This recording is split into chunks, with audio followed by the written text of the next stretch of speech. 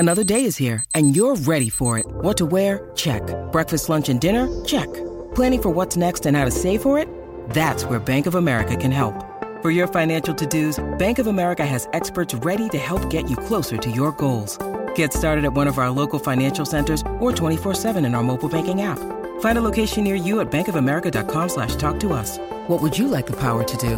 Mobile banking requires downloading the app and is only available for select devices. Message and data rates may apply. Bank of America N.A., member FDIC.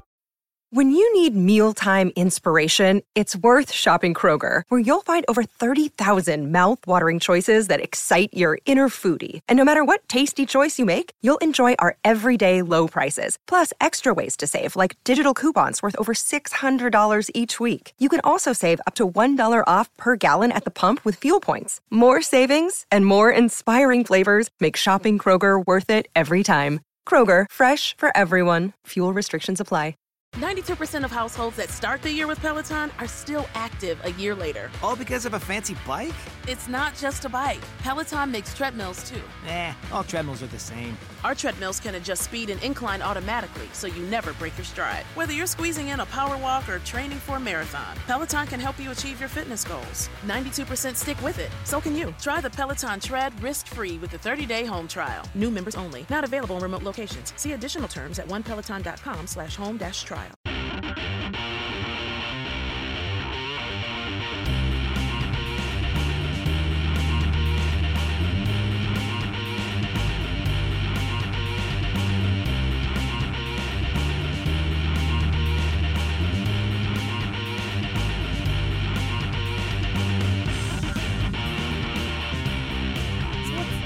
What's getting you through? What's getting you through right now? We're almost at year one.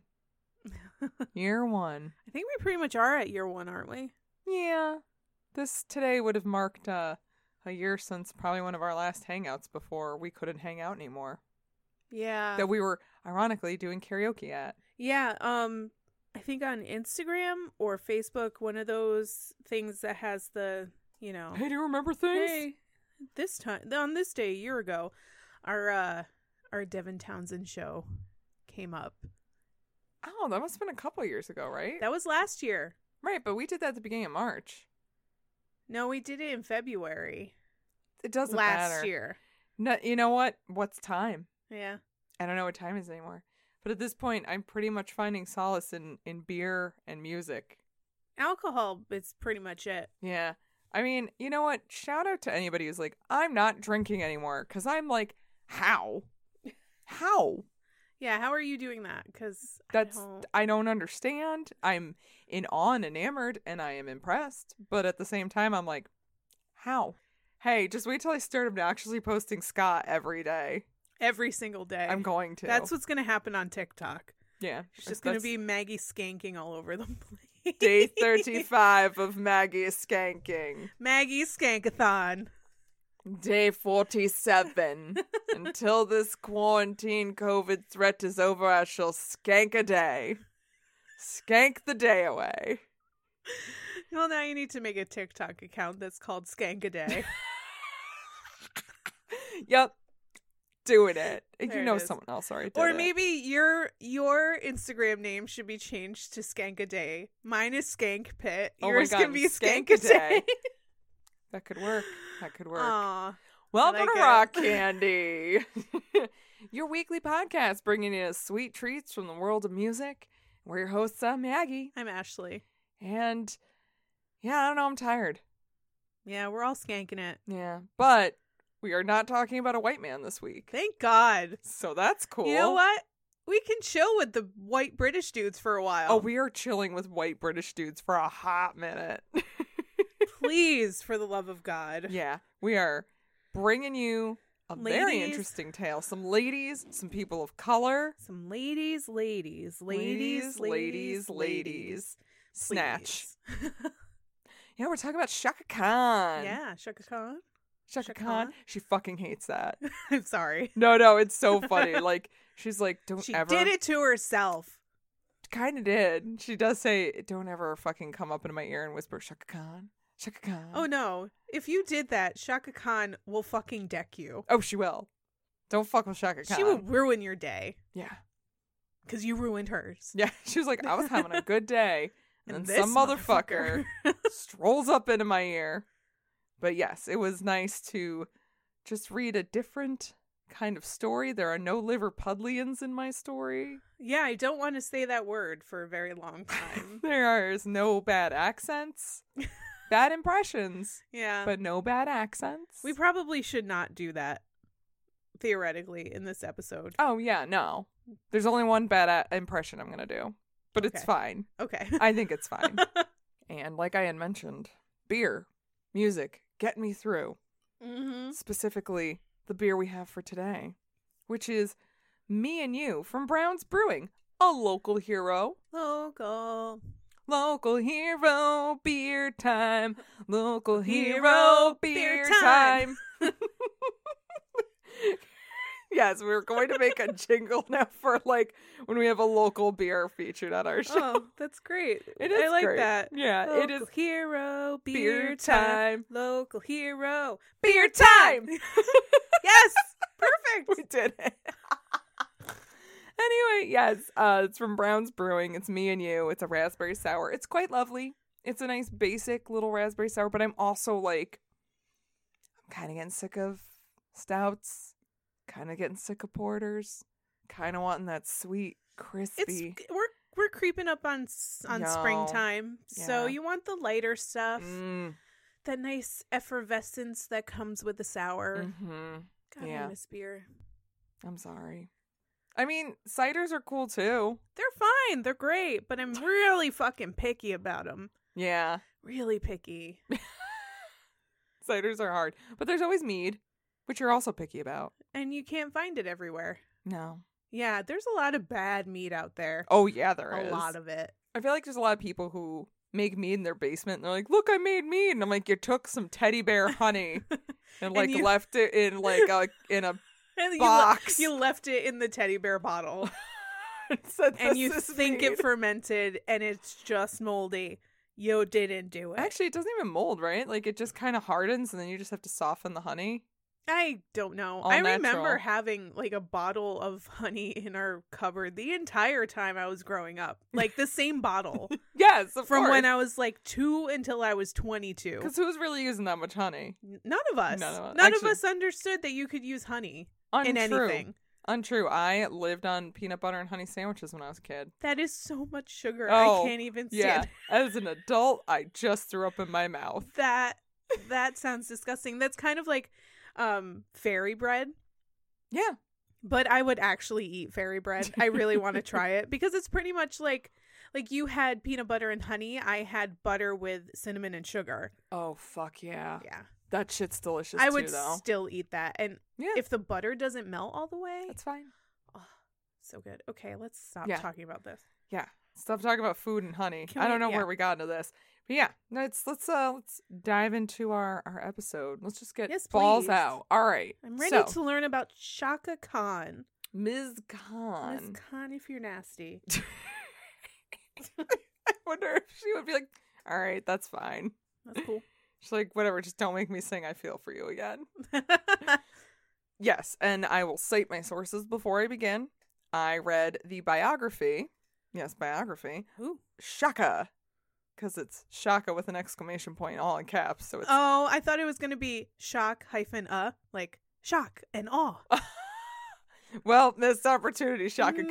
Missed opportunity. No, it's Shaka Through the Fire Oh. by Shaka Khan with Tanya Bolden. So she had a little help there. For what it's worth, even Shaka Khan admits she doesn't remember everything. She says, Girl, I don't know. I might be making this up. I might have this story all wrong. So my main source is also, yes, the horse's mouth. However, it could also all be lies. Yeah. So don't come for me, please. I did Girl- my best to double check. Girl was having herself a good old time. Too good of a time. Yeah. Let me just say it up front. 0 days of that heroin incident. Oh man. I know. We didn't even get to 1. We haven't gotten back to 1 yet. We haven't Brian You know what? McKnighted this And it yet. starts back back in at 1. 0. Oh, heroin. Ah. Our old friend, I guess.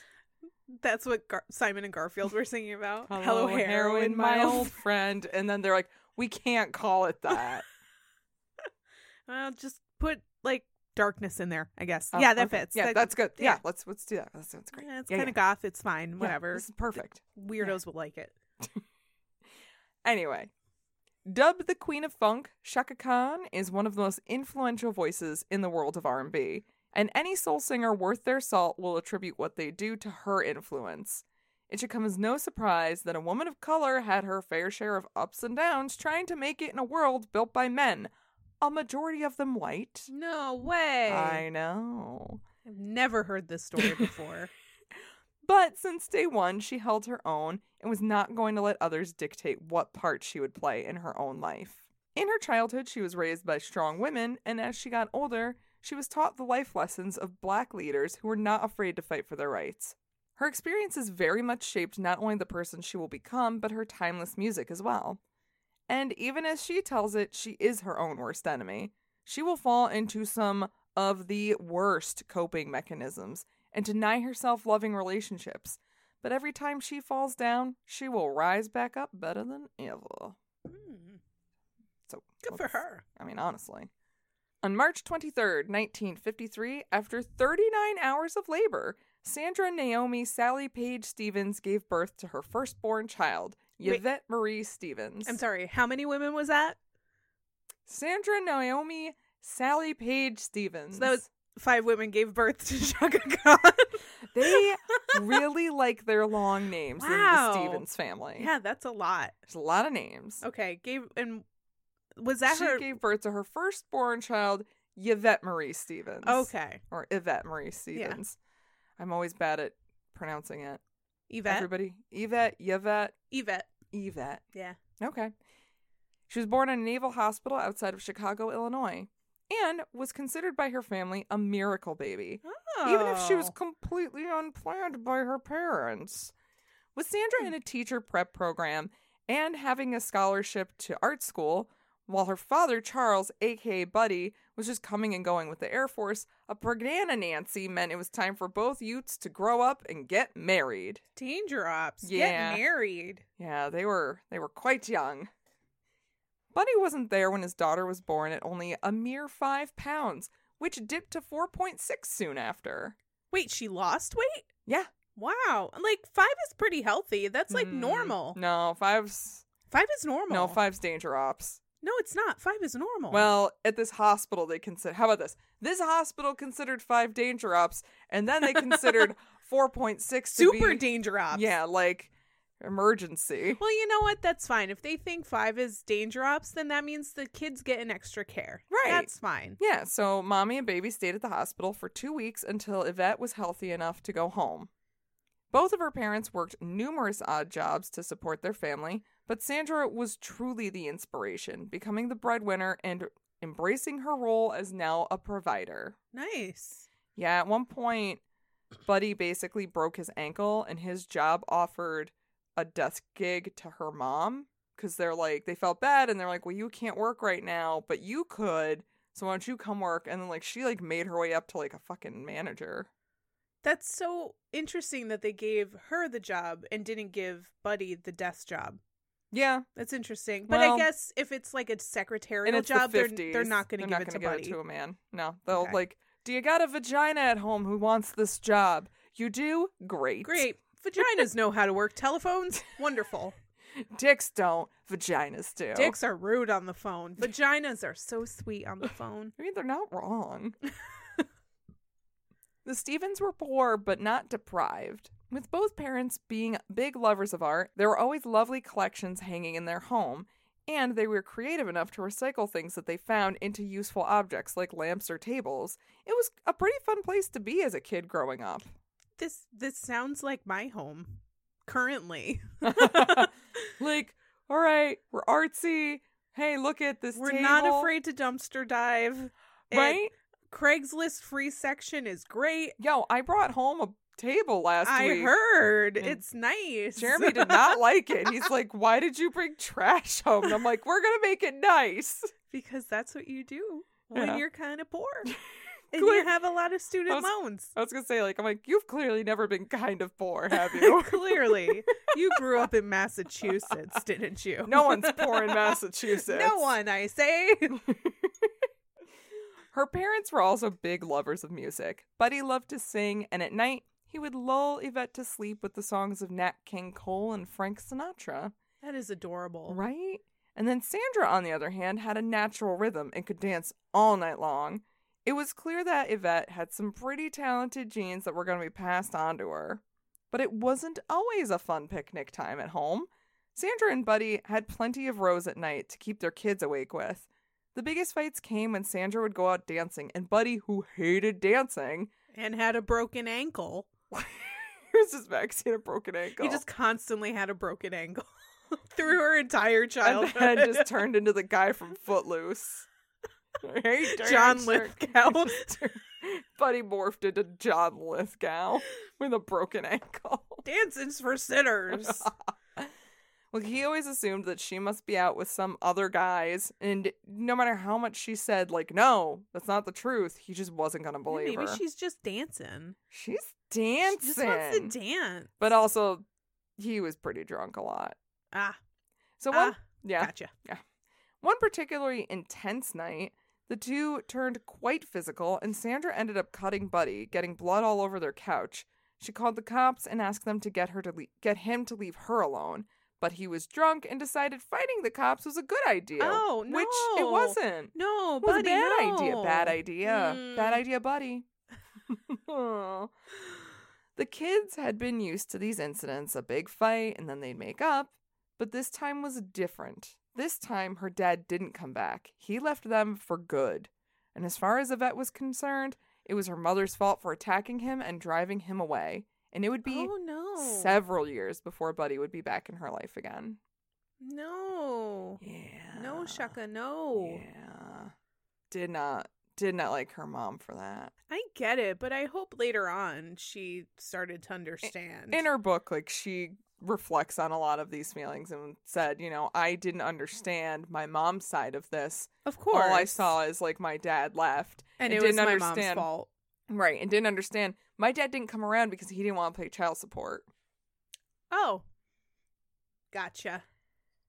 Buddy is an interesting... I wouldn't call him a rad dad, but I wouldn't call him a good dad.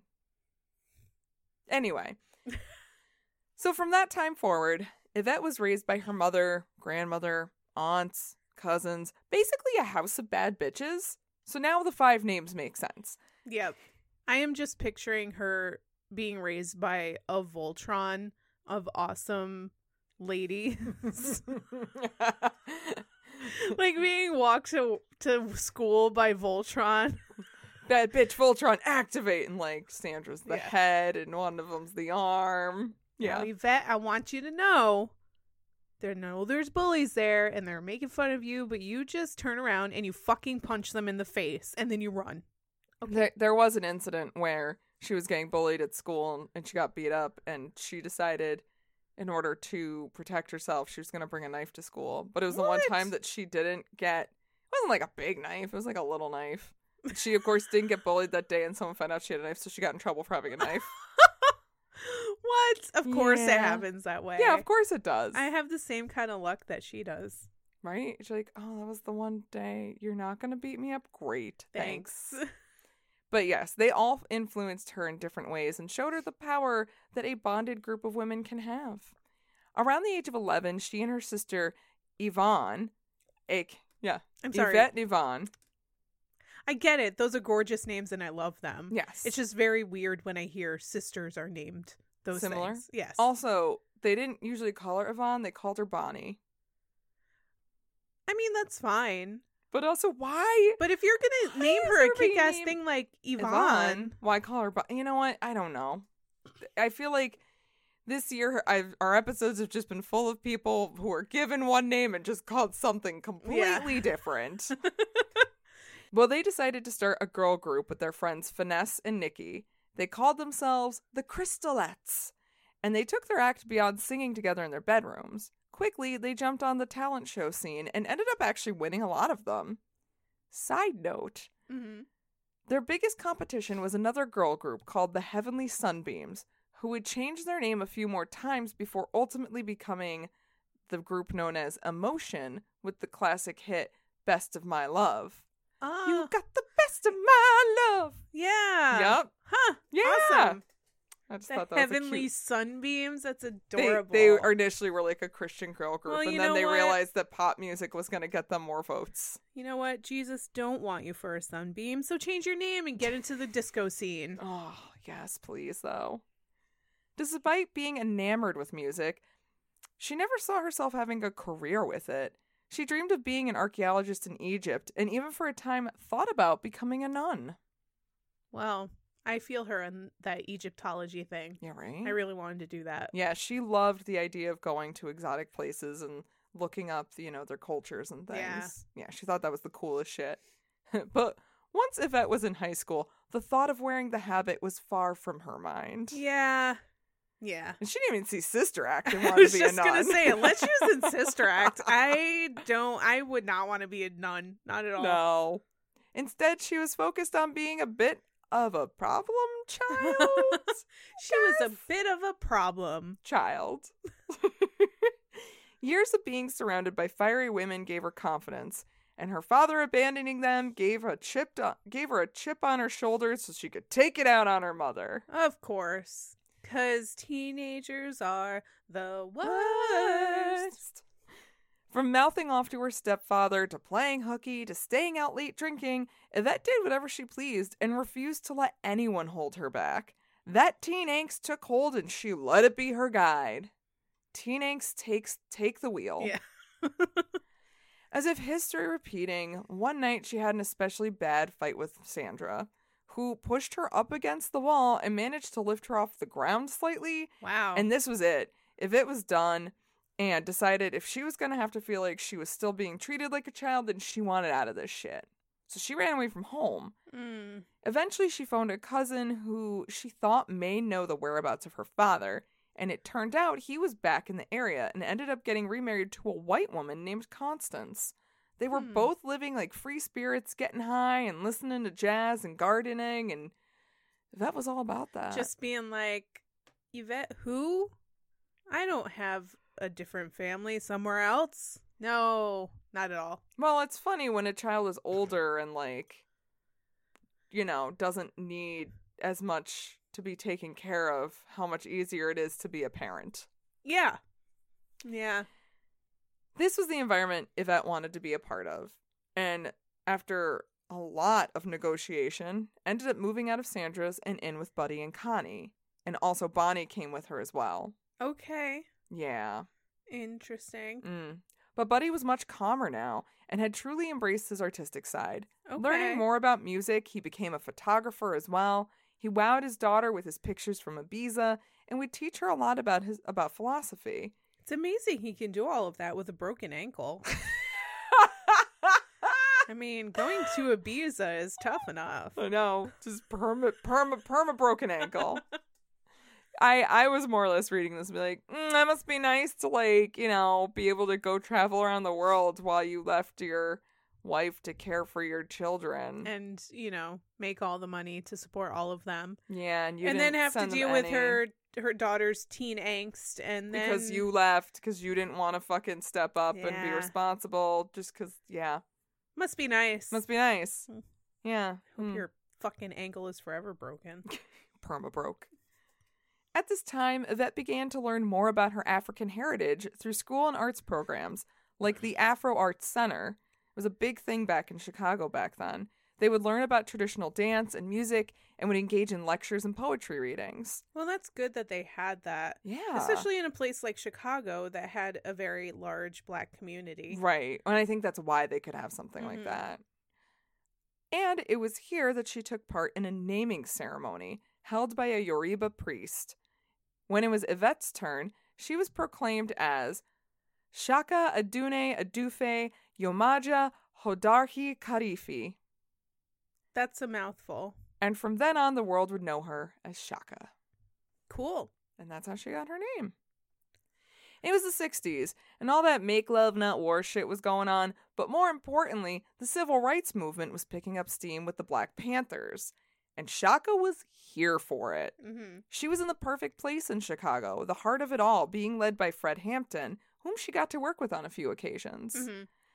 She got so involved that she eventually dropped out of school, deciding that there was nothing left for her to learn there. She was much more interested in the real-life lessons that came from fighting for civil rights and encompassing the ideals of second-wave feminism. Well, shit. Yeah. Girl was like, fuck school, just fucking, let's make some fucking equal rights up in here for the blacks, for the ladies. What are we fucking doing? But also, like, forcing herself to the front lines of it all. Oh, yeah. She was very involved with it. And I don't know a lot about, I will be completely honest that I'm a bit of an ignorant white bitch.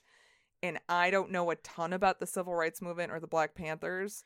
I know. But beyond what they taught us in school. Yeah. I know less about the Black Panthers than I do the civil rights movement. Right. I guess and I it should is- say I don't know a ton about and the Black Panthers. Forrest Gump is not a good thing to base your ideas of the Black Panthers on. Turns out, Forrest Gump ain't so historically accurate. Weird. Who would have thought? Actually, as you get older and like times get more modern, you're like, that's a bit of a problematic movie. Yeah, like it was really fun to quote Forrest Gump all the time, 5 years ago, but now it's like it's a little cringy. Maybe not. I feel like going back to watch it, I'd be like, I don't know about this. Yeah. Mm. But this year, very soon, there is a movie on Fred Hampton. It just came out. It just came out. I plan really on want to watching see it this week. I really want to see it, but I don't know how to Judas get it. and the Black Messiah. It's on Yes. HBO. I don't have HBO, so I don't know how I'm going to watch Well, it. it's time to steal it from a friend. Hi, listeners. If one of you is willing to share your HBO account with us, We would really appreciate it thanks. because we are very interested in Yeah. knowing more. Yeah. But also from Shaka's book, she very much explains they did a lot of community work. It wasn't all about like fighting They and fucking violence. paid for school lunches for Yes! students and like did all of this amazing shit. But because of racism, they were vilified and made to seem like they were literally classified as a terrorist group. Ashley, how dare you? I am not a racist. I have a black friend. Fucking no, you're right though. And it's such a fucking shame because I do remember in school being kind of taught like, oh, the Black Panthers were kind of the bad guys. Well, we were brought up to fear them. Right. We were brought up to think that they actually were a terrorist group, that they were just like this militaristic group that walked around in military form with like AK-47s or some shit. Yeah. Like they were ready to shoot people. That is not the truth at all. not. And as a matter of fact, the fucking US government assassinated Fred Hampton. Yep. Period. Yeah.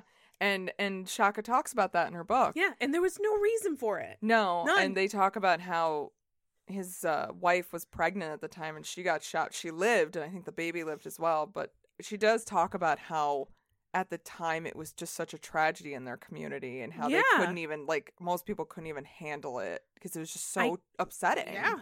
I can't even imagine that. Yeah. And she was just so involved that she just, like, for the movement itself, it was so upsetting. But yeah, I'm up and down on the book that I read because it is written by Shaka and it's almost a little too conversationally, and I feel like she misses some detail in her own life, but she probably doesn't remember it either. I don't know. But she does a very good job setting the scene for like every era that she's lived through. Well, So that's helpful. I would suggest it because it is a quick, easy read too. Yeah. So Shaka and her sister Bonnie, now known as Taka, started a new all-female group called Shades of Black, where they would sing the songs of their African motherland, inspired by Miriam Makeba, a South African singer and ambassador. They even landed paying gigs and did a little bit of touring, but since Mama Sandra still had a say in their day-to-day, their tours never got them too far away for too long. But overall, the Shades of Black wouldn't have much longevity themselves, and would disband not too long after in lieu of new projects. Shaka ended up joining a band called the Babysitters, formerly known as Baby Huey and the Babysitters, but after Huey died of a fatal heart attack. not to make fun of it or anything, but it definitely sounds like a children's group. Oh, I know. Totally sounds like a children's group, which is kind of creepy. Yeah, because you're like, did a child die of a heart attack? No, they were all grown adults. Okay. No one was a child. But also, it reminds me of the Babysitters Club, and then I just want it to be like and then you think super 80s white women in like mom jeans and pigtails. And Shaka comes in, she's like, we need to fucking spice this up. Yeah. This is some bullshit. This, you know what? I'm leaving. I don't need to be here. That's a waste of my time. This is not for me. This is a waste of my time. Oh, whoa. This also didn't last very long, though, as they would disband after a year or so. But it was just all more experience that she didn't know she needed or wanted for her budding career as a performer. But that wasn't all she was getting experience in. She was also getting an elite education in drugs and alcohol, the two best friends of most performers, especially in those days. Finally living on her own with friends here and there, Shaka would get shit-faced on the regular and usually have to be carried back to her place. Oh no, Shaka, no. Yeah. At first, it was alcohol that would help her stay out late to sing with the band, but it wouldn't be long before she discovered harder substances. It was in this nightlife where she met the bassist for a group named Band of Gypsies, Ali Hassan Moeddin Shabu Genghis Khan III. Okay. More commonly known as Hassan Khan. Girl fell hard and quick and tunnel vision for the road to marriage. Wow. However, she was only 17 and therefore needed her mother's permission to get hitched. Oh, wait. Oh. Yeah. This train keeps a-rolling. And the train kept rolling on. Ugh, I hate Aerosmith. What did I do that for? I was thinking more Johnny Cash. You went to Aerosmith. That was, you know what? I'm a bad person. Anyway, Sandra, unsurprisingly, not super impressed with Hassan and obviously deemed her daughter too young to marry, so that blessing was not going to happen. Honestly, I am not opposed to Sandra here. No one is. 17 definitely is too young. She was just 17, if you know what I mean. Mm-hmm. Yeah. I brought the Beatles back in, I'm sorry. But anyway, this blessing was not going to happen easily anyway. One day, Shaka confided in her mother that she was pregnant an aunt. Danger-ops. But she wasn't. Oh. She lied. Wait. She lied. Different danger-ops. Why? Confusion ops. Her mom got those two kids right to City Hall so their child would not be born out of wedlock. 'Twas a ruse. 'Twas a ruse. A few months later, she told her mother she just miscarried. Her mother's never gonna know. I mean, her mother clearly knows now. She's never gonna know. Sandra still has no idea. She's never gonna know. I'll never tell her. No one has to know. Hassan and Shaka, the newlyweds, would hit up the nightlife scene together, going to shows and supporting friends at their gigs. One night, they caught a group called Ask Rufus, which had a female singer named Paulette McWilliams. What? Sorry. Maybe I've had too much to drink already. I don't know. I thought you were going to say Ass Rufus. What? Yep, you've had too much to drink already. My gourd. Okay. I'm sorry, Rufus. Ass Rufus. Ass Rufus. Wow, we are children. Ass. It's so funny. God, so stupid. At least I can call him Axe Rufus. Don't. I hate that. Anyway, Paulette was dating Hassan's friend Howard, and the guys thought their girls would hit it off, and they weren't wrong. The two became fast friends, and Shaka became a big fan of her new friend's band. Then the two had a lot in common, especially with music. While one had the privilege of hearing her friends sing on the regular, it wasn't until Paulette was driving Shaka in her car that she got to hear her voice. And when she heard her singing along to a Stevie Wonder song on the radio, it caught Paulette so off guard that she nearly crashed into a telephone pole. Girl. Yeah. 2 years later, when Paulette decided to try to make it with a solo career, she didn't worry about leaving her band high and dry. She suggested she be replaced by her friend Shaka. Initially, the guys weren't big on this, but once again, she wowed those around her with her vocals, and she was in. Yeah, don't doubt her. Yeah. Her name's fucking Shaka Khan. Yeah, right? What do you fucking know? What's your name? Ass Rufus. Rufus. Ass Rufus. Fuck. The timing was perfect, either for Shaka or Rufus, but likely both, because soon after, their act was caught by manager Bob Monaco, who knew about Ask Rufus before, but this time he was blown away by Shaka's vocals and got them signed onto ABC Records. Oh. Soon after, they were flown out to LA to record their debut album. Around this point, they decided to shorten their name to just Rufus. It's a good idea. Yeah, get the ass out of here. So they don't confuse it with Ass Rufus. I'm pretty sure that was just you. It's just me. But you know what? Now you won't have that mistake again. You know what? It doesn't even matter because I was definitely not born yet. No. Their group dynamic was pretty democratic, and Shaka felt pretty comfortable in the studio with her band. She decided instead of looking for backup singers to just do her own vocals and overdub them to create that effect. Because it's kind of the best thing, because right? your voice goes with your own voice. So yeah, and like she saw the guys doing that with their instruments. She's like, "Yeah, I could just do this with my voice," and they're like, "What?" And she's like, "I'm doing it. Bye." Take a lesson. Yep. And actually, funny little side story. Right before they went out to LA as Rufus to start recording, they had actually been out to LA before because Ike Turner brought them out. Oh no. Oh yes. Ugh. And he wanted Shaka to join the Ikeettes. As like a background Ikeette? Yeah. To Tina? I think so, right? Because that's what the Ikeettes were, right? They were background singers to Tina. Or to Ike? Was this before he met Tina?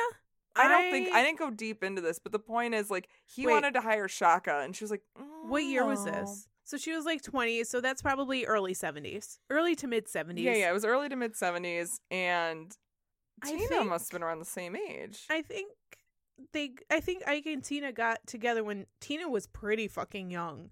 Oh yeah. So I'm gonna say it's probably, if it's not when he was doing shit with Tina when it was Ike and Tina, then it was like right before that maybe. Yeah. I honestly cannot remember. Yeah, I don't know enough about really Ike and should Tina. know more about Tina Turner, but I don't. Yes, I would like to know more about Tina Turner, not about Ike. Ike Turner can fuck off. Yeah, Ike Turner can straight fuck off. But Tina, I'd like to know more. Well, there's always time. There is time. Rufus's self-titled debut grabbed a little radio play, but was ultimately not really moving the masses. They felt they were going to need to do something bigger for the next album. Enter songwriting with Stevie Wonder. Oh. They asked Bob if they could get a Stevie original because they had done a cover on their previous album. And their manager came through. Soon after, they were in the studio with the man himself, where he played them a song they could use. It wasn't quite what they were looking for, and Shaka actually spoke up to him and asked, "You got anything else?" Ooh. I know. The balls on this lady. I know. The balls. But instead of being put off, Stevie asked her what her sign was. When she told him an Aries. What? What's your sign? I'm an Aries. I got something for you. What is Stevie? I don't know. But Shaka is very obviously an Aries. Yeah. If I had to like blind guess, then I would have said like Aries, Taurus, or Leo. maybe. Oh, I would have thought maybe a Leo. Possibly a Leo. Either way, he's like, I got something for you. Hold up. And she worked on lyrics with him, and ultimately they came up with the smash hit, "Tell Me Something Good." Oh, shit. It's a Stevie Wonder song. That's how Shaka tells it, and she said that she let him have all the songwriting credits. Okay. So, as far as I know, she actually did help write it, but let him keep the credits just because, like, she knew she was like, I should let Stevie Wonder have their songwriting credits for this. So it's billed as a Stevie Wonder song? Yep. And with this, they finally had that hit song. They even won a Grammy for it. This was giving Shaka a lot of confidence to be herself and really take center stage in Rufus. She became well known for wearing outfits that showed off her hat bad, especially her torso. Yeah, she looked fucking fantastic. She was banging. She still looks fucking fantastic. No matter what, like Shaka, she's fashionably fashionable. Fashionably fabulous. Yes. But it would only be a matter of time before her bandmates began to feel they were kind of living in her shadow. Because, I mean, like, look at her. Of course you're living in her shadow, guys. When you have a hot-ass woman who has an amazing voice and fantastic talent as your leading lady, you kind of are. It's the no doubt effect. Ooh. It happens all the time. But not as obnoxious. Not as obnoxious because they're kind of better. Yeah. Anyway, her life off stage was getting a little out of hand, though. Her marriage to Hassan was, surprise, falling apart. And he was trying to have a non-monogamous relationship, and she wasn't having it. He basically came home and said, like, so I want to still be married to you, but I would also like to fuck these women. And she's like, no. I get it. You know. Open relationships are a thing. Of course. Some people can do it, some people can't. Of course. If you know your partner is not one of the people that can do it, you're not going to do it. Don't do it. Yeah. Don't do it. He really tried to force it to happen, too. And she's like, granted, done. I will give him credit for trying to talk about it, but it sounds more like he was like, nah, I want an open relationship. And she was like, no. And he was like, but yes. And she was like, no. And he was like, all right, I'm leaving. And she's meanwhile, like, he's like just shoving it in a chick's vagina. Literally, he's like, well, I'm going to do it anyway. Literally while he's having this conversation with Shaka. Just boning another chick. Literally. Like, but I'm going to do it. Literally. No, actually, Shaka walked out on him. Good. She's like, nah, I'm not doing this. So she left him and actually began dating a guy she knew a little bit from the neighborhood as a child, and his name is Rasan. But also, like, you're married to Shaka Khan. Yeah. She's hot as fuck. Yeah. And you want to have an open relationship to fuck other ladies? Yeah. Where's your head at? Where's your head at? I know I'm in a jukebox mood in my head apparently. I guess so. But yes, he's a fucking idiot. Yeah. Clearly. Yeah. But for some time she was actually juggling her two men, breaking up with one, then trying to work out with the other. Yeah, but at least she wasn't fucking one while she was trying to manipulate an open relationship with another. Yeah. I mean, you know, it is what it is. Like, but also she just he didn't was know what doing she that. wanted. So like, but also like he was doing that. So, like, she can do whatever the fuck she wants. Yeah. Although I will blame some of this on the fact that she was probably, you know, also because she's juggling different substances. Yeah. She's literally juggling heroin, maybe at this point. Well, and coke and it's some alcohol and cognac. pot, which is nothing. Alcohol and pot is nothing. Oh, and then she's, like, got some cocaine in there, and then she does eventually dip into heroin. Yeah. She really dove into that rock star life. Like, once Rufus was getting big, she's like, heroin! She's like, I have money. What can I blow it on? Blow. Ha! I like it. She was being dubbed by the media as the wild child and was getting solo cover photos on magazines like Jet and Ebony. It got to the point where the record company decided it would be best to market on her popularity and rename the group. Oh, you think? No. Sorry. Oh, we have this black lady here who is okay at singing. Real popular. She's real popular, but you know what? Nah. Well, they actually did the opposite. Yeah. And they decided to rename the group Rufus featuring Shaka Khan.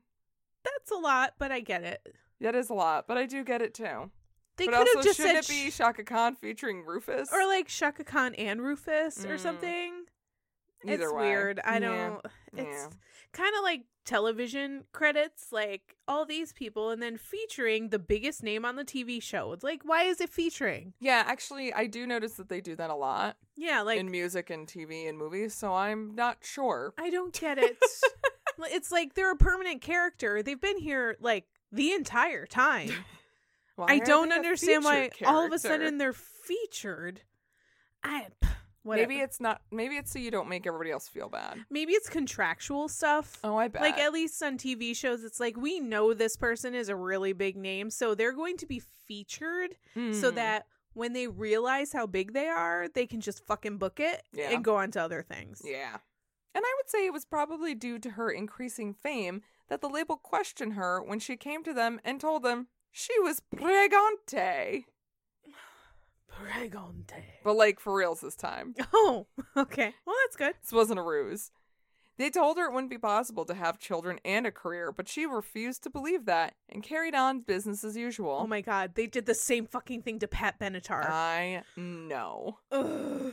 And pregnancy didn't stop her from wearing her usual sexy outfits. Good. And she would paint moons and stars on her protruding belly when they would perform. That is adorable. Right? That's super cute.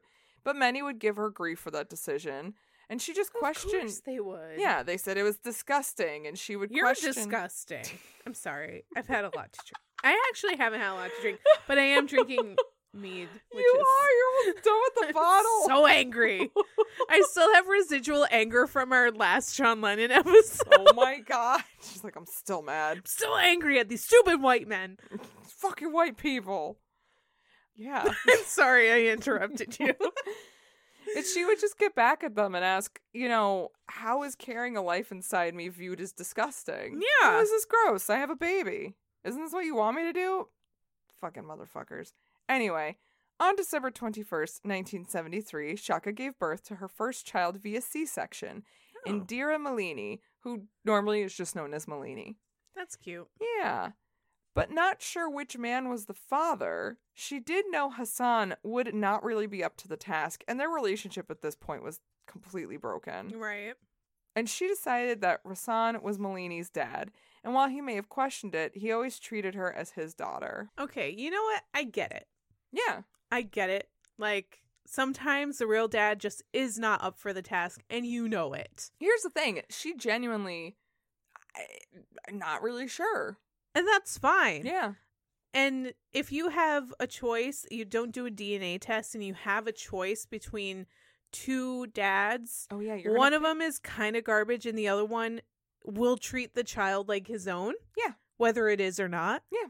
Fucking pick that one. Yeah. So I totally get it. Good for the two of them. Yeah.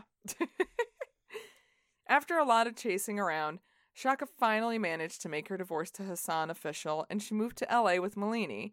And it would soon become obvious that the label had a point in saying that being a parent of a famous singer was gonna be hard to pull off. It is difficult. Trying to do it out of spite isn't always the best idea. Yeah, especially if you have a drug and alcohol problem to go with it.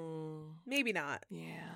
But she did the best she could. Wait, I hope she stayed sober while she was pregnant. Yes. Okay, good. She does state in her books for her pregnancies she may have been like crazy addicted when she got pregnant, but once she knew, she cut everything cold turkey. Yeah, good. She did the best she could, hiring a nanny to care for her daughter while she was working, but the long hours, the tours, all this time away from her daughter would build up the guilt in Shaka, and the only way she could escape it was through drugs and alcohol. Oh, That's the only way you can get through it. no, it's not. Yep. There was a certain level of burnout on the Fame as well. Their energetic performances seemed to attract the kind of crowds that were less about dancing to some happy tunes and more about getting so rowdy that Rufus could only get through so much of their set. Really? Yeah, apparently Rufus shows would get so crazy that they would only get through a few songs sometimes. That's so weird. I know. I would not think about that. I know. But, I mean, are they rowdy because they like the music that much? I think they were just all really inebriated. Yeah. Maybe both.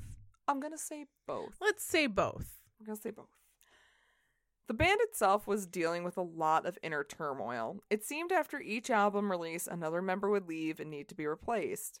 And not everyone saw the value in Shaka's presence. She frequently fought with drummer Andre Fisher, who had even gotten physical with her a couple times. The rest of the band would have to pull him off of her. I'm sorry. Yeah.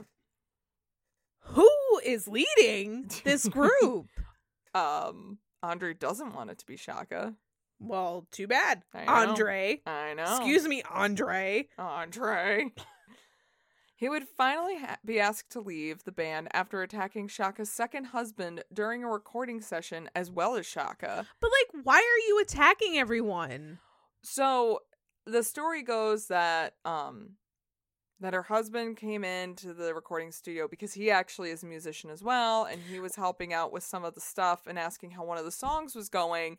And this is the guy who is the maybe father of her no, daughter? this is a completely different guy. Oh, I'll get okay. into this guy, but his name's Richard Holland, and he was also helping out on some of the tracks and, like, just checked in and, like, hey, how's it going?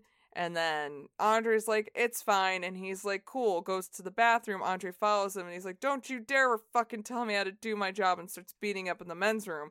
Shaka heard this, ran in, jumped on Andre. Then he started beating her up, and then the band had to pull him off again. And after this, Shaka said it's him or me, and that's a pretty obvious decision. Yeah. Fucking kick it, Andre. Like, get the fuck out of here. The curb. Seriously. Sir, get the fuck out of here. But yes, that's right. I did say Shaka's second husband. Yeah. When she moved to LA, she met Richard Holland. He's the son of the couple that she was renting her house from. Okay. And when they met, she asked him if he had some weed. He did. Because that's the first question you ask anybody you just apparently meet. He came by to see, you know, hey, my parents own this place, but if you need anything, let me know. I can fix And she's stuff. like, I need weed. And he's like, I got it. And she's like, great. And they smoked some weed together and they hit it right off. And Oh, that's nice. yeah, they did have a lot of things in common, but their mutual love for drugs was going to ultimately be their downfall. Cool. Yeah. Because when you build a relationship on drugs, you know, that is the most solid of foundations. And nobody's going to be a hypocrite about it. No, nobody's going to undermine you. Nobody's going to be like, it's me or the drugs. Nobody's just going to disappear and go on benders. It's not going to get super violent because you're both inebriated. No, it's going to be fine. None of the things we have seen in the literal hundreds of episodes we have done in the last 3 years. It's not going to be any of that. No. None of that. No. Totally different this time. This is fine. But it was interesting because they actually had a much bigger taboo hanging over their heads, at least for those times. Richard was a white man, and many people were not cool with interracial relationships on either side of the spectrum here. They would both receive death threats and get told off for dating outside of their races. Even in super lefty California. Yeah. Weird. Shaka was also letting go of her wild child image when it came to her stage outfits. Gone were the feather headdresses and bralettes, and instead she was donning more simple red or black dresses. Kind of just, you know, being a little bit more mature. She was beginning to feel that her outfits were taking away from her performances. I don't know. I liked them. I mean, I liked them too, but I guess I can see where she's coming from. She's like, I need to maybe like calm people down with a nice simple black dress. Everybody needs a good LBD. Right? In 1978, Warner Brothers offered her a chance to go solo and gave her a contract for her to do her own music. And she was all in, but stayed in Rufus for a few more years to fulfill her contractual obligations to record 2 more albums with them. But by 1983, she was done with Rufus, so they were kind of also done soon after that. Okay. Shaka's very first solo release came in September 78 called Shaka. I just like saying that. Shaka. You gotta say it with kind of a whisper. Shaka. On it was the hit jam, I'm every woman, it's all in me. Anything you want done, baby. I'll do it naturally. Written by the songwriting team of Nicholas Ashford and Valerie Simpson, it helped to showcase her solo talents and bring her album to platinum status. And would be the background music to many a L'Oreal Preference hair dye commercial. It would. A hit with her first solo release wasn't the only big thing for her that year. In addition, she was pregnant with Richard's child. It's just, there's so much pregnancy in this episode. So much danger. I feel like I'm pregnant at this point. It's like, I am pregnant with my 14th child. That's what I feel like. That's where we're at right now. Pregnancy. It's really only her second kid. I know. I should have done like a, hey, drink every time I say somebody's pregnant. Oh, drinking games. Nobody likes those. Nobody likes those. Despite being sober during the pregnancy, fighting between she and her husband only escalated. One night, their arguing hit 11 right off the bat. Oh, no. They went from screaming at each other to throwing hands. Don't bring Spinal Tap into this. It's not a good idea. Well, I didn't. After Richard got her above the eye, she pulled out a gun, loaded it, and pulled the trigger. What? Thankfully, he was quick on the draw and managed to avoid being hit. But she definitely tried to shoot him. She definitely did. Yeah. Girl. Well, Did he call the cops? she called the cops. She called the cops. And then she lied and said that she Girl. thought somebody was trying to break into their house. Hormones are a hell of a drug? There are so many mistakes in this. I have listened to too many true crime podcasts and watched too many true crime miniseries on Netflix to be like, yes, this is what you do. This is exactly what you don't do. Yeah, like everything. It's like everything wrong. Wrong. My God, this is just like a fucking Excel spreadsheet of how many things you did wrong. Actually, the police escorted her to her mother's that night. So she still managed it. At least they didn't escort her to the precinct, I guess. And like he didn't get in trouble either. The cops were just kind of like, look, what do you need? She's like, I'm gonna go to my mom's. So they're like, okay, that's yeah, fine. you do that. Okay. That night she went to her mom's, 8 months pregnant and with a 5-year-old in tow. 8 months? Yeah. Girl. I know. It would be about a year later that they would officially divorce, but not before the birth of their son, Damian Milton Patrick, on March 22nd, 1979. I guess weed brought them together, but it couldn't keep them together. Weed will keep us together. What is wrong with my brain today? Anyway, the 80s started off with everything coming up Shaka. She put out her sophomore release, Naughty, and had a part as a choir singer in the film The Blues Brothers, and even her final release with Rufus was doing well. She was now a household name that everyone wanted to work with. Yes. Now, a few years prior to this time, let me bring it back for a hot second. Okay. She would form a working relationship that would last for decades and bring her one of her biggest hits. Oh. During a stay in San Francisco, she got a phone call from whom she thought was her friend, Sly Stone. She hadn't heard from him in a minute, so when he asked her to come by the studio he was working in, she didn't hesitate to head over. When she got there, she asked around for Sly, and it was then that a short, skinny dude with a big afro broke the news. I was the one who called you. To which she asked, and who the hell are you? Is it Prince? It was the late 80s, so you can't blame her for not knowing who Prince was, especially based on appearance alone.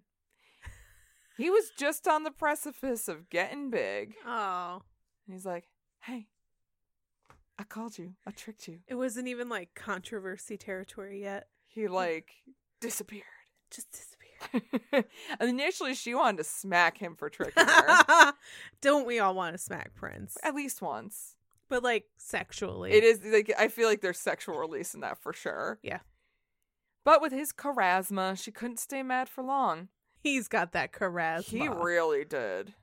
She wished him luck on his album, and when she heard it after its release, she was truly impressed with what he was doing. Which one was it? It was just his self-titled first release. Oh, okay. The one where he looks real weird. Yeah. It's like he's shirtless and he has a little tuft of so some curly chest hairs, and you're like, oh no. And then like the next one, you're like, oh, okay, good. You figured it out. Yeah. But she was especially impressed with his song, I Feel For You. When recording her 6th studio album, so now we're bringing it back to this time, she felt she was ready for a Prince song and asked him if she could have that one. And had it she did. I Feel For You was a top Billboard hit for her around the world.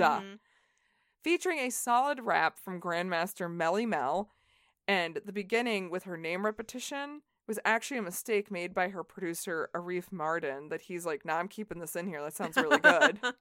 And a catchy AF harmonica solo by Stevie Wonder. It had everything. And while this song did a lot for Shaka's career, she felt a detachment from the album itself. It was very commercial, and she felt that she didn't have much of a say in what went in it. When she won a Grammy for Best Female R&B Vocal, she was floored. First of all, thinking it was going to go to Tina Turner. Isn't it hilarious how usually the albums that the artists hate and feel like they have the biggest disconnect with are the ones that are the biggest and the ones that win them the most Grammys? It's got to be something to do with, unfortunately, producers. I guess not unfortunately, that's why you hire a producer. But like, producers know there's something that they know. They're like, they know what's going to be an earworm. They know what the masses are going to want to hear. They know that most people, at least in America, are simpletons that really like just the super catchy things. They don't have to be deep. It's got a beat and you can dance to it. Exactly. It's got a beat and you can dance to it. Americans will fucking like it. I would say I Feel For You is probably one of the only songs on that album that she enjoyed doing. Yeah. Because at least, again, she had a say. Mm-hmm. Anyway, so when she was at the Grammys, she wins, she goes up for her speech, and she had nothing prepared at all. So all she could think of to say was, thank you.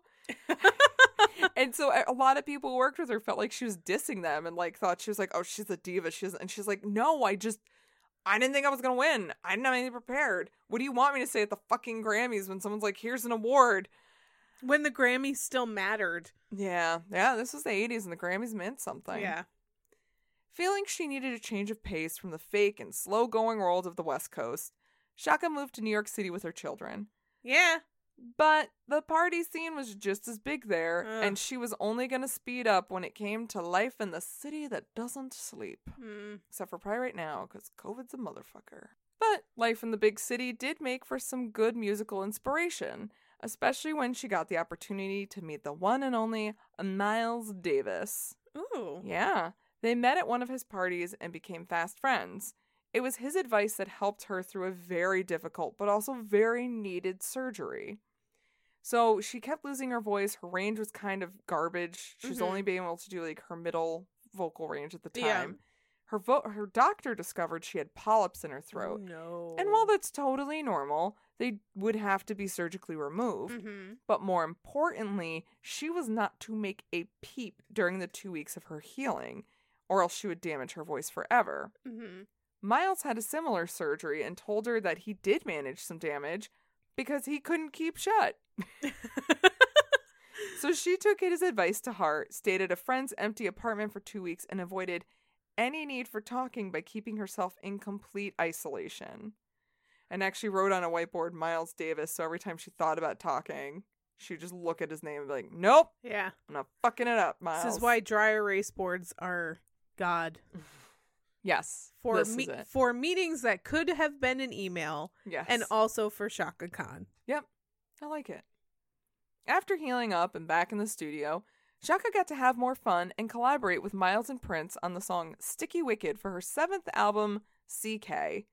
They just jammed in the studio and had every intention of doing an album all together. That collaboration sounds interesting. It is. Sticky Wicked's a good song. There's a lot going on there. Levels. It sounds like there's a lot going on. There is, but in a good way, not in a messy way. Yeah. Unfortunately, Miles would not be around much longer for another collaboration to happen. But musically, she was succeeding in so much, which is kind of impressive considering the fact that she had a very noticeable and unshakable drug and alcohol problem. It was at the point where her mother deemed her not stable enough to take care of her children, so she took them away to raise herself. What? Wow. Yeah. So Malini and Damien went to go live with Sandra. But at the same time, I'm like, it probably was pretty bad. Oh, it was. So it wasn't great. It's probably a good idea that she did take them. Yeah, I get it. I don't begrudge anyone for trying to juggle motherhood and career, because like nobody fucking makes it easy, right? Especially back then, right? But at the same time, like, Chaka, girl, you need to get something together because you cannot be a mother and a drug addict and a singer. It sounds to me like you need to take your shit, put it in a bag. Oh yeah. You can bring it to the shit store. Yep. You can sell it. Yeah. You can bring it to the shit museum. Oh yeah, and if you want, and put it on display. Do whatever you want. Just get your shit together. Yes. That's what you need to do. She didn't. No. Surprise. Well, I gave you advice and you didn't She take didn't it. She didn't take it. Well, during the throes of an especially bad heroin binge, she felt like the walls of New York City were closing in on her. Like, literally. Like when they're in the trash compactor in Star Wars. Yes, exactly like that. She legit went outside one day and it was so bright and the sounds and the noises and the people overwhelmed her so much she just had a complete anxiety attack and a total breakdown. She spent a week in her apartment suffering from extreme anxiety until she realized she needed to get out, not just out of the heroin addiction or New York City, but the country itself, so she moved to London. Sure, that's what you do when you're coming down off a huge heroin binge. To her credit, London was easier for her to live in because she was recognized, but she wasn't as easily recognizable, and people in England didn't react to her the same way people in America did. And presumably she didn't have any drug connections there. Presumably. Sure. I'm taking that as yes, she did. I mean, she got money. If you're thinking Shaka is probably being a bad influence on her children needs to prioritize them more, you'd be right, because we've seen again and again absentee parents will see their mistakes in their children. Yes. Malini was following in her mother's footsteps and becoming a part of a girl group called Pretty in Pink on Motown Records. Mm-hmm. And they even had a hit with It's All About You. So they were doing good. Mm-hmm. And around the age of 14 or 15, she was pregnant. Oh. Mm-hmm. Shaka knew she didn't have much say to what her daughter could do. There's so much Briganna ants in here. Again, I think I'm pregnant. But despite being livid, she supported her daughter and would become a grandmother in May of 1992. So she was 39? Yeah, she wasn't even 40. Wow. Yeah. Her daughter was like 14, 15. But you know what? I need to shut up because my family was like that too. So I have no reason to judge at all. I mean, I'm not judging. Because, like, my parents were probably, my parents were, in their 40s when they had me. So here I am. Even though all of this was happening within her family, Shaka would stay in England until 1998, when she felt she was ready to live in the States again and would move to New Jersey outside of the city. Ouch. Okay. Yeah. Biggest mistake. I mean, it's the shit's not together. Hmm. But she did have another big concern growing. Despite her albums getting high critical praise, commercially they weren't doing as well as she was used to. And that was definitely in part to the fact that Warner Brothers weren't doing it diddly for her advertising-wise. This is not surprising. No, it's not. In addition, they were constantly pushing her to produce material that was more commercial, and Shaka wasn't having that. She'd been through the ringer and paid her dues. She should be able to make the music she wanted to make. Mm-hmm. She made the album Dare You to Love Me, and the execs shelved it, asking her to make something else. Fuck them. Uh-huh. In 95, she decided enough was enough and told them she'd make a more commercial album, but they needed to let her go once her contractual obligations were fulfilled. And they're like, yeah, we'll do that, because they assumed she was calling their bluff. And presumably they were like, this is our way of getting rid of her. Probably. Yeah. Because at that point, they were like, oh, can you give us something more like Mary J. Blige or something? She's like, bitch, you want Mary J. Blige? Get Mary J. Blige. Right. I'm Shaka fucking Khan. BET dubs. Mary J. Blige and Shaka Khan are friends. So, that wasn't a dig. Both of them are legends. Yeah, so. Both of them are wonderful. But she's no fool.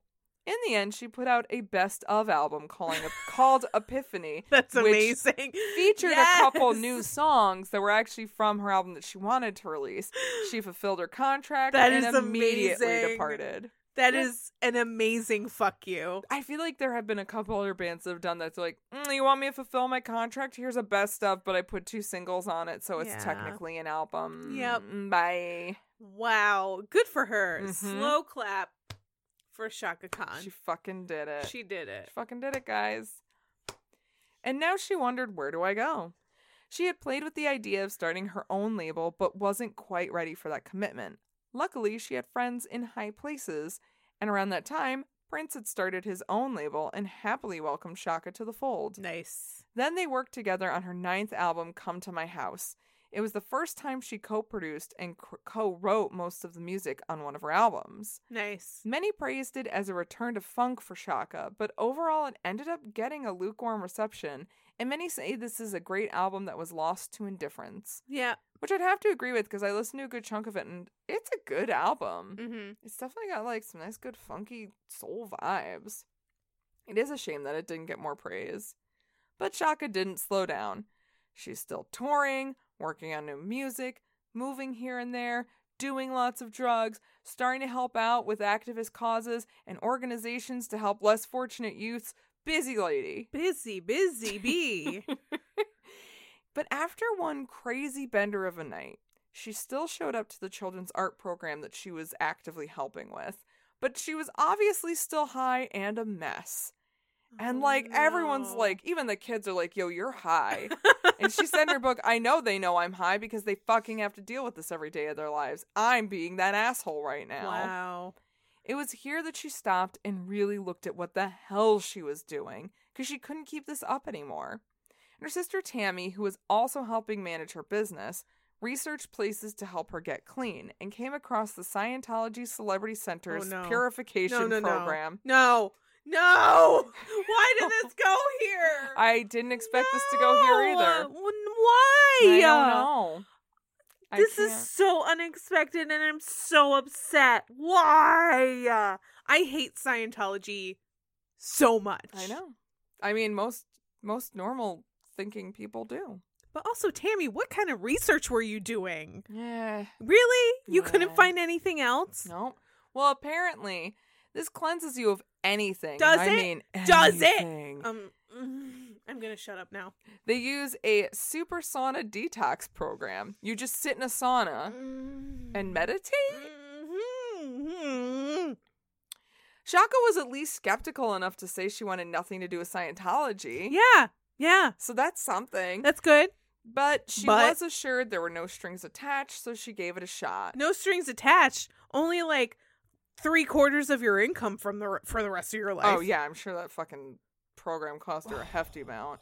Oh, I'm so angry right now. I am fuming. Flames? On the side of my face. I mean, she's not lying. There are flames. It's warm now. But after 8 weeks, she came out clean.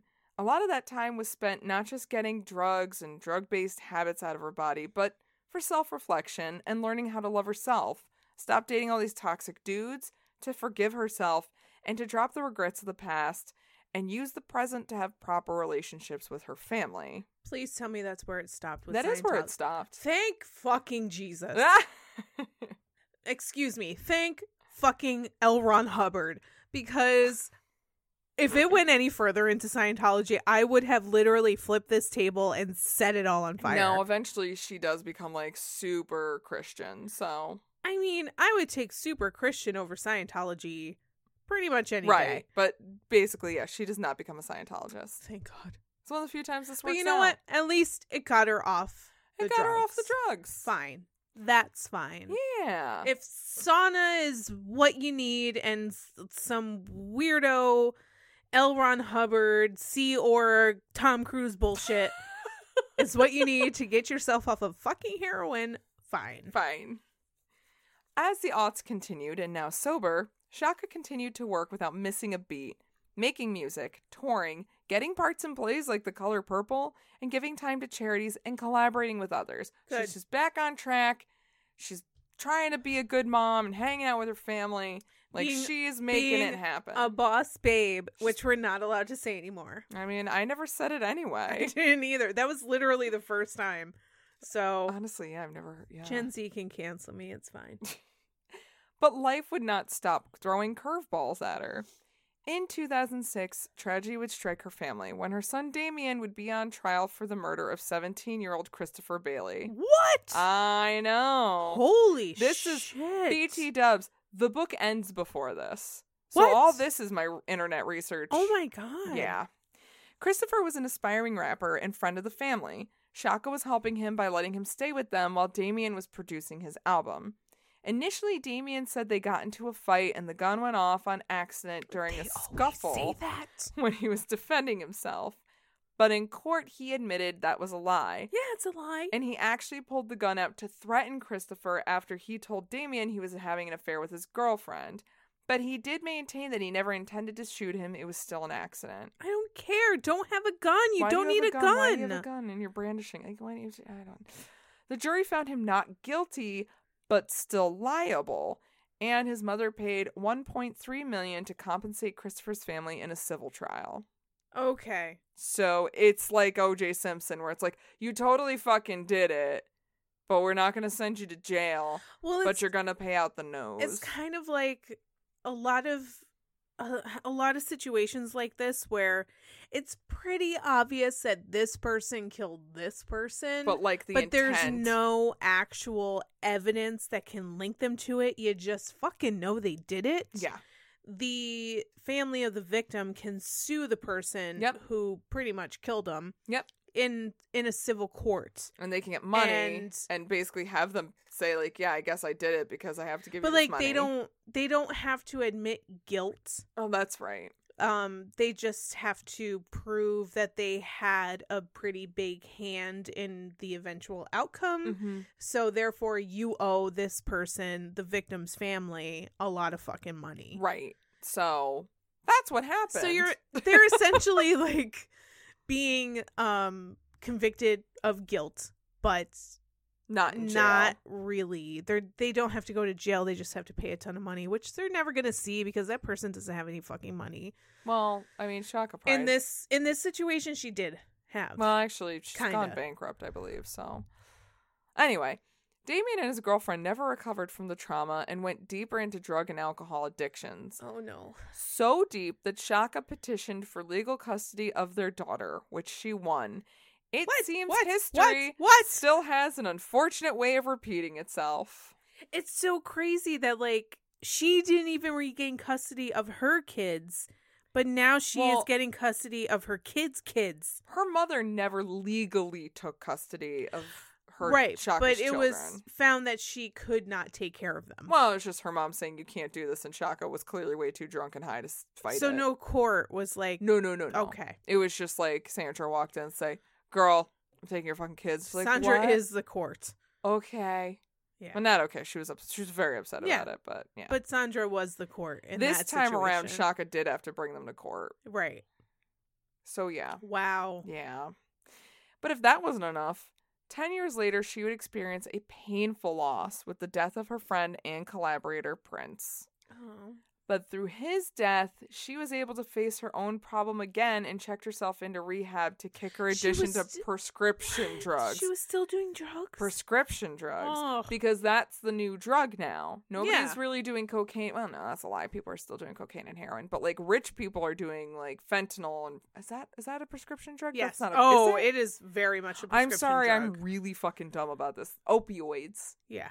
The point is... The opioids. But, I mean, that's how Prince overdosed, right? Because he was constantly in pain. He was taking these crazy painkillers, and the same thing was happening with Shaka Khan. She was in constant pain, and she was honestly, taking painkillers. Michael Jackson was the same way. He was taking prescription drugs, and his doctor gave him too much. Yeah. So Shaka had the same addiction, and when he died, she's like, I can't fucking let this happen. Right. So she went to rehab. Good. And it was addictions that she was fortunately able to kick, and now she is clean and sober and working hard to still be there for her family and still create music for the world to enjoy. To her, being able to make new music is really important because, as she says, quote, I'm sick of singing I Feel For You. I just die every time I sing it, but I have to. Yeah. And I'm like, I know, Shaka. I get that. I'm sorry. Yeah, some artists I feel like are okay singing that hit over and over and over again every night of their entire life. Mm-hmm. And some are just like, nope, I can't do it. I want to be known for something else. Yep. I mean, I feel like she's known for enough, too. I feel like she's known for a good chunk of songs. I know her more for... I'm Every Woman? Yeah. Yeah. Especially because, was it in the 90s or the early 2000s, Whitney Houston did it again? It was the 90s for the Bodyguard soundtrack. Yes, and that was like a revival of that song. True. Yeah, that's true. Look, Shaka's been through some of the lowest lows, but she has made it through, and luckily we still get to celebrate her for being one of the first women to say, it's okay to be a strong, sexy, independent lady. Yeah. She finds things like digital downloading and internet streaming to be a good change for the music industry and welcomes it as a new way to consume music. She feels it's a way for artists to be more in control, not the labels. Literally the exact opposite of Lars Ulrich. Yup. She clearly isn't afraid of change, and she is happy to be on shows like Dancing with the Stars and The Masked Singer to stay in the public eye. She's done collaborations with newer artists like Major Lazer and Ariana Grande, finding new sounds refreshing instead of running away from them. And newer artists should absolutely embrace her. Yeah, they seem to, because they would not be here without her. Oh, yeah. Shaka is a woman who has lived a life and helped to pave the way for women to follow and not have to deal with the barriers that she did. And she still wants to be a part of it and celebrate the singers who are still changing the way things are done. It's one of the reasons I have a lot of respect for her. That she hasn't gotten comfortable in her fame and will continue to be a part of the change that she's craved in this business since day one. And she never claims to be perfect. She's far from it, but she's honest about it too. All she can do is work on the now and takes it one day at a time and just encourages others to do the same. So she's flawed. She's very flawed, but she knows she's flawed and she tries so hard to be the best version of herself that she can. She owns every flaw that she has. Oh, and yeah. completely fesses up to all of it. And to a point where she's like, I am so flawed that I don't even know if I remember all of these flaws correctly. Exactly. So if I don't, please correct me. You know, so yeah. I can respect somebody that 100% is like, I own these flaws. I own the shit that I did wrong. And she's going to be honest about it. I just feel like Shaka doesn't get enough credit for what she's Not done at in all. music. Not at all. You know, I feel like a lot of people leave her out when it comes to, Oh, yeah. you know, especially attributing women in rock and music, women of color in rock and music. Mm-hmm. You know, I feel like a lot of people don't remember her. Well, whenever anybody tries to mention how funk influenced rock, Yeah. and also disco and all of that, like, influenced rock and roll, they always mention, like, George Clinton and the Funkadelics. Yep. They always mention people like that, but they don't mention Shaka Khan and Rufus. Right. When they were just as influential and just as hardworking in those genres as anybody else would. But once again, Black women are always marginalized, even more than Black men. Oh, yeah. Like, I'm not going to say that, you know, George Clinton was like, is always this person who is always brought up. And, oh, yeah, he totally had it easy. Not at all. No, of course. No fucking way. But, like, whereas George Clinton is, like, way down here on the list of people that people mention as inspirations, like Shaka Khan is, like, 50 steps even farther down. Right. So, like, I mean, you can see it just from, I mean, I'm just actually getting sick of the Rock and Roll Hall of Fame at this point. Because it's going the way matter. of the Grammys. It doesn't matter. It doesn't. And it's just, what is it, a cock and bull show or something? I think that's it. You know what? It's a cock and bull show. It's a cock and bull show, whatever. It's that bullshit, like, you know, look at me parade. It really is. And it doesn't even matter. Pat themselves on the back. And it's always for white people to pat themselves on the back. And always. It is interesting, too, because they've opened up to people like Biggie and Whitney Houston, but you still haven't given Shaka Khan and Rufus their dues. And even when you open it up to Biggie and Whitney Houston, everyone's like, but why are they being elected? Burr, burr, burr, burr, burr. Yeah, it's put Red Hot Chili Peppers on there. Oh my God, but don't. But don't, because I would so much rather see Biggie in the Rock and Roll Hall of Fame than the fucking Red Hot Chili Peppers. If you want to put somebody in there that sings about California, put Tupac in there. Thank you. Can we do that, though? Because the Red Hot Chili Peppers don't need to be in the Rock and Roll Hall of Fame. But you know what? We digress. Off on a tangent. The point is, you know, I'm glad that I got to learn about Shaka. I'm glad that I got to share her story. I feel like we don't celebrate her enough. And I mean, I like celebrating her not just for her talents, but just the fact that of who she is as a person.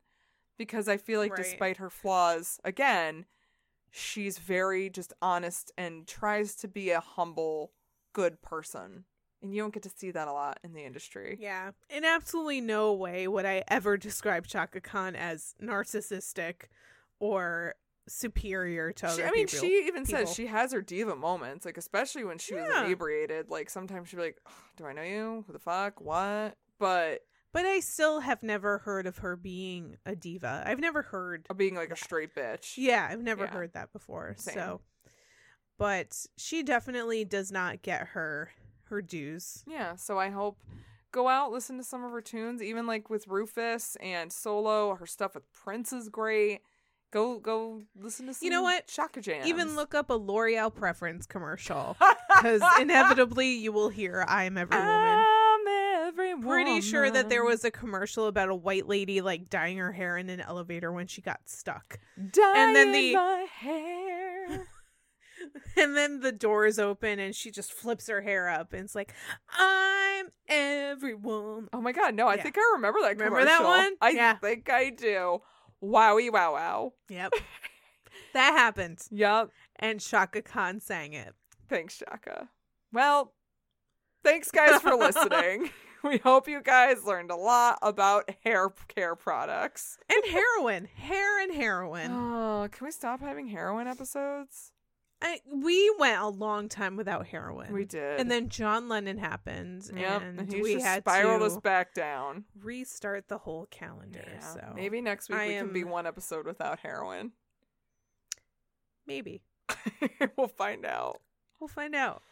Thanks you guys so much for listening. We hope you enjoyed it and learned a lot.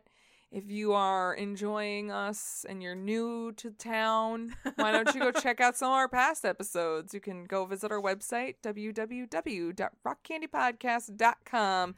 And you can also check out our social medias. You can get the links to that. We have Instagram, Facebook, and Twitters. And also, you could toss us an email and be like, hey, email. And we'll be like, cool, email.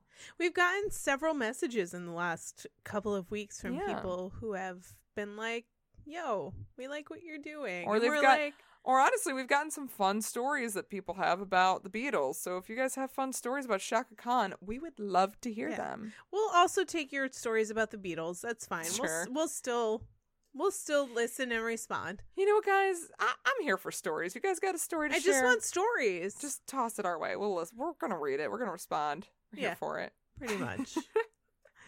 But also, if you want to give us some money, you can contribute to our Patreon. That's patreon.com/rockcandypodcast.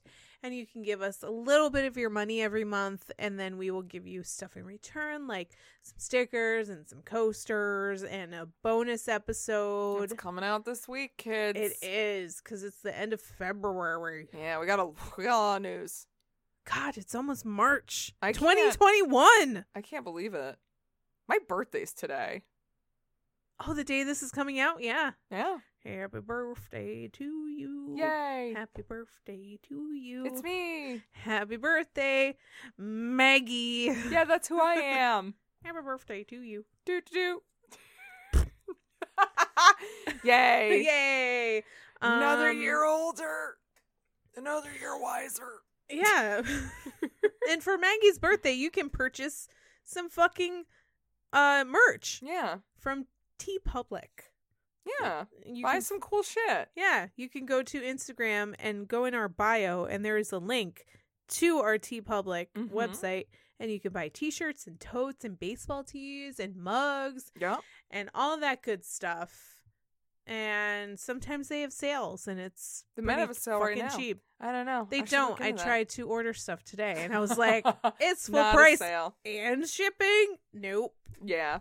Wait till there's a sale. Wait till there's always a sale. Yeah, seriously. That's the lovely thing about TeePublic. Yeah. There's at least there's a sale at least once a month. At least.